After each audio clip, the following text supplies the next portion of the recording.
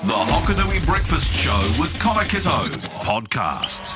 The half hour of farming experts. We're jumping down to Glenham to yarn with our sheep and beef and dairy farmer. Dean Ravage joins me now. Morning, mate. How you going?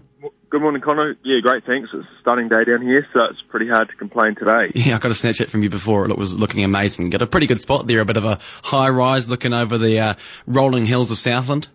Yeah, we're pretty fortunate, really, and we don't take it for granted. Really appreciate it. Now, I just want to touch very quickly on your dairy side of the operation up at your farm.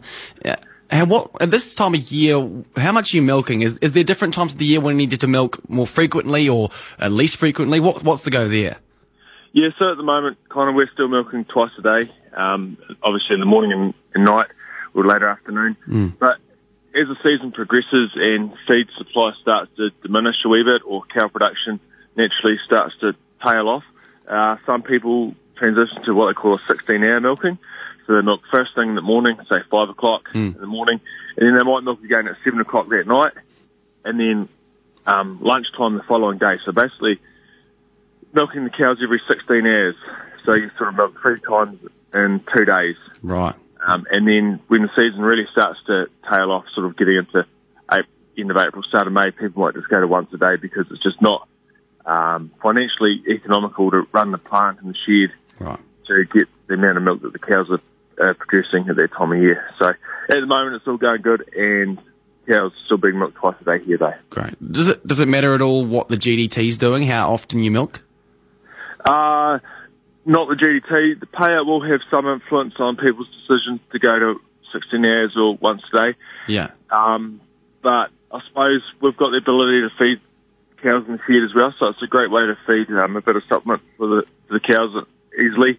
So we traditionally stick to twice a day until later on in the season. But in a low payout year, which is influenced by your GDT, people may look to reduce the frequency of milking to just try and save some feed costs. Yeah, sure. Right.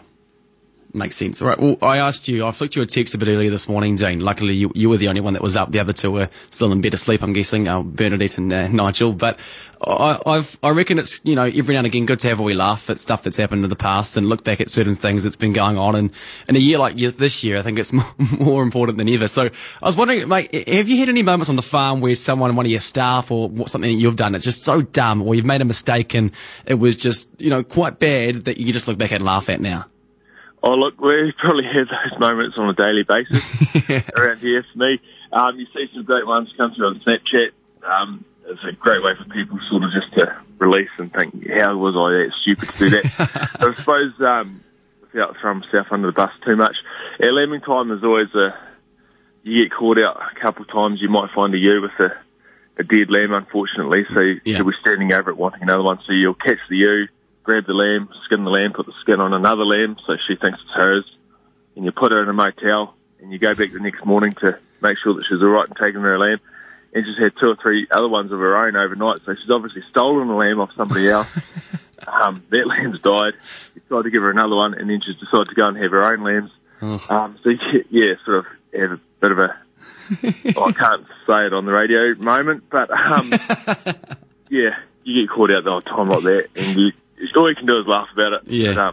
But there's, I reckon, on a daily basis, have a wee moment. But I suppose working with animals and kids most of the day, what do they say? It's pretty hard work sometimes, so it's all good. A lot of people ask. I've heard some parents say, "What's the difference?" Sometimes I've heard. Yeah. I'd say they both have their pros and cons, to be honest. Dean Ravage, sheep and beef farmer down in Glenham, and dairy farmer as well. Thanks for your time this morning, mate. We'll catch you back next week. Have a good one. Good as, Connor. Thanks very much. Stay in the know with the Hokanui Breakfast with Connor Kitto podcast. Up in South Otago, Nigel Woodhead joins us now. Morning, Nigel. Morning, Connor. How are you? Yeah, good. Enjoying the sunshine. I'm sure it's beaming down up in South Otago. Yeah, it's great. Beautiful morning. Good morning to get lambs drenched. Oh, good. How's that process going? Oh, not too bad. I'm literally just about to film my first race for the morning. Oh, good. A couple of miles done yesterday, and then we'll get 2 or maybe 3 done today, and there will only be maybe 1 or 2 left. So, it's been a good week. Tell us about the whole weaning process at your farm. Whereabouts are you with that? We're way off weaning yet. So what we do is mow all our ewes pre-lamb and then lamb lamb our cull for age ewes separately on their own around the yard here. Usually would share them and then wean them sort of first week of December and send them, the old girls, to the works then, but we're not going to share them this year. I'll just belly crutch them myself and then they can go to the works. So there'll be a wee bit of weaning done in probably 10 days' time. Cool. And I've got a few ewes with lambs at foot on red clover. They'll get weaned early then too, and I'm actually going to wean my hobbits at 65 days of age, so they're pretty young, so they'll get weaned on the red clover then. And then the rest of the weaning will happen sort of around Christmas time, sort of 90 to 100 days of age for the lambs. So sort of spread it out a wee bit. I like spreading the workload out, and yeah, they'll get a drench now, and then they'll get another one either, or probably just at weaning. And yeah, try and simplify things a wee bit. Happy lambs, happy hoggets. Surely, Nigel, this is a question I asked Dean just before as well. Surely, look, the sunshine's beaming down today. You've got to be in a good mood with this. Has there been anything that's happened recently on farm or in the past that you can think of that comes to mind when just something has gone wrong, or someone's just done something so stupid that you have to look back at it and you laugh now? Yeah, I mean, I'm a shocker for getting things wrong. I'm always breaking stuff. So, yeah, there's plenty of that sort of thing. But one thing that actually came to mind was, would be spring 2 years ago, I think. I ended up getting my tractor stuck. I borrowed my neighbour's aerator and I had it on the back. So when I had to ring him and get him to come pull me out, he said, "What are you doing here with my aerator on the back?" type thing. So that was a wee bit embarrassing. And then about this past January, it was still quite wet after the shocking spring we'd had. I was still trying to get, it was actually clover in the ground, new pasture in the ground, and got stuck almost in exactly the same spot. And the same neighbour had to come and pull me out. And then the next day I thought I'd attack the spot from a different angle and ended up back in there again. So twice in 2 days, but it was the third time in total in the same spot. So if that neighbour wouldn't come pull me out, I had to ring the other neighbour that time. So, yeah, not something I'm not particularly proud of, but it's sort of a symptom of the season, to be fair. Like, it's just so wet still, even in January.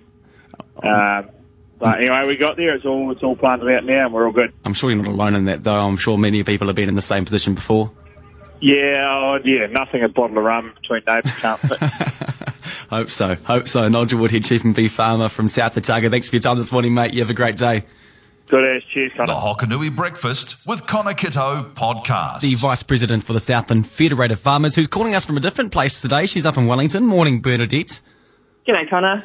Different reason for you being up in Wellington. Firstly, congratulations, big congratulations to you, because on Monday night, I believe it was, you were awarded the Primary Industries Leadership Award, and very well deserved. So congratulations, Bernadette. Oh, thank you very much. You're a humble person. You don't like to talk about this stuff too much. I know this, but I heard about your speech, and I think, was there a little snippet or maybe some, in one of the articles I read, you were crediting other people, which, I mean, is fair enough too, but you've got to give some credit to yourself too, Bernadette. Oh, look, for sure, yep. I do work my butt off for feds and for farmers generally. Good. But yeah, no one does this stuff on their own, and you can't lead without people with you. Yeah, it just doesn't work. So, it just having such an awesome team on the Southland Feds exec just gives you confidence to put yourself out there a bit, because you know they've got your back. So, it is a bit of credit to the whole team as well, for sure. And being up in Wellington's given you a good opportunity to catch up with some other federated farmers? Yeah, it's always really good catching up with everybody. To be fair, it's a nightmare at this time of year. I don't normally come to the November meeting, but because it's just so hard getting off farm at this time of year. But it is really awesome always to catch up with everybody, and we only do this once or twice a year, so it's great to reconnect with people from all over the country and share yarns and find out what everyone else is busy with. So that's good. What's really at top of the agenda for the federated farmers nationally? Is it those water reforms? Yeah, that's definitely right up there. It's been talked about quite a few times. But the concern is, I guess, that's not where it's going to end for us. You know, there's more stuff coming at us soon, biodiversity, climate change. But to be fair, the 2 days of the conference was really forward-looking and looking about opportunities internationally, opportunities with technology. Cool. There's some really inspiring presentations actually about some of the really cool work that's going on in the technology space and all sorts of stuff. So we try not to get too down in the dumps about all the tricky things that are happening and look at some of the opportunities as well. You heard this morning, if you were listening, Bernadette, the Nigel and Dean stories about what's been happening on farm lately, and some of the times where they've done something dumb or someone else they know has done something dumb on a farm where they can just, all they have to do is really laugh at it. And I'm sure you've had the same experience with young kids, as Dean was saying, that often happens. What about you? What's the time you look back at now and go, oh my God, but you just have to laugh? Oh God, I have loads, because I'm one of the least experienced people in terms of the practical stuff on farm. Like I've been involved in farming and to help with the decision making and all of that kind of stuff, but practically on farm, I'm one of the less experienced. I'll never forget, I was working on a dairy farm part-time when I was at uni, and I'd never done any tractor driving. I wasn't one of those kids growing up on a farm that was in a tractor all the time, and the farm owner put me in a tractor for a change from milking one afternoon to roll a paddock, which is about the easiest job you can do in a tractor. It was after it had been planted with maize. We're on peat, and I got into the tractor, drove up the middle of the paddock to the top fence, turned right to go along the top fence, which also happened to be right on the main road, went about 5 metres and sunk into a hole. Oh no. And I had no idea what to do to get myself out of it, so I walked back to the cow shed and took over milking, and he went and got the tractor out, and he just put the 4-wheel drive switch on and drove the tractor out of the hole and took the rest of the paddock. So that was a bit embarrassing. The funny stuff that we used to have pigs. We used to rear pigs on our farm and sell piglets, and there was always calamities with pigs. They were outdoor and they were pets, and there was always calamities. And the worst one was we had a girl turn up who was new to the district. Abby, if you're listening, you'll laugh at this. It's a funny memory for you. She turned up to buy some piglets, got to the pen, and all of the piglets were gone. Oh, no. And there was a mysterious hole under the gate. They'd managed to burrow their way out of the pen, and they'd all gone back up to the paddock to be with their mum. So I was like, right, that's fine. They're probably in the pig house. We'll be able to catch some.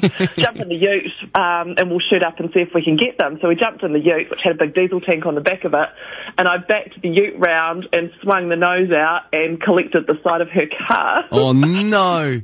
Front of the ute, and then to make matters worse, we went up the hill to catch the piglets, and they were all out in the paddock grazing with their mum. We couldn't catch them, so this poor person went home with no piglets and a dented car. Disaster after disaster. No, disaster after disaster. That was not a good one. No, it wasn't at all, because people don't realise how smart pigs actually are as well. They're so intelligent. Oh, they're awesome. We loved having pigs. We just got too busy and couldn't manage them properly, but we loved them. They were outside. They were real pets. It was really cool. Yeah, you don't want to be wasting time chasing them around a pen and then crashing into cars every 2 minutes, do you? No. Oh, no, that was not great. Well, Bernadette, thanks for that. You have a fantastic day, and now safe travels back down to Wellington tonight. The half hour of farming experts on Hokanui.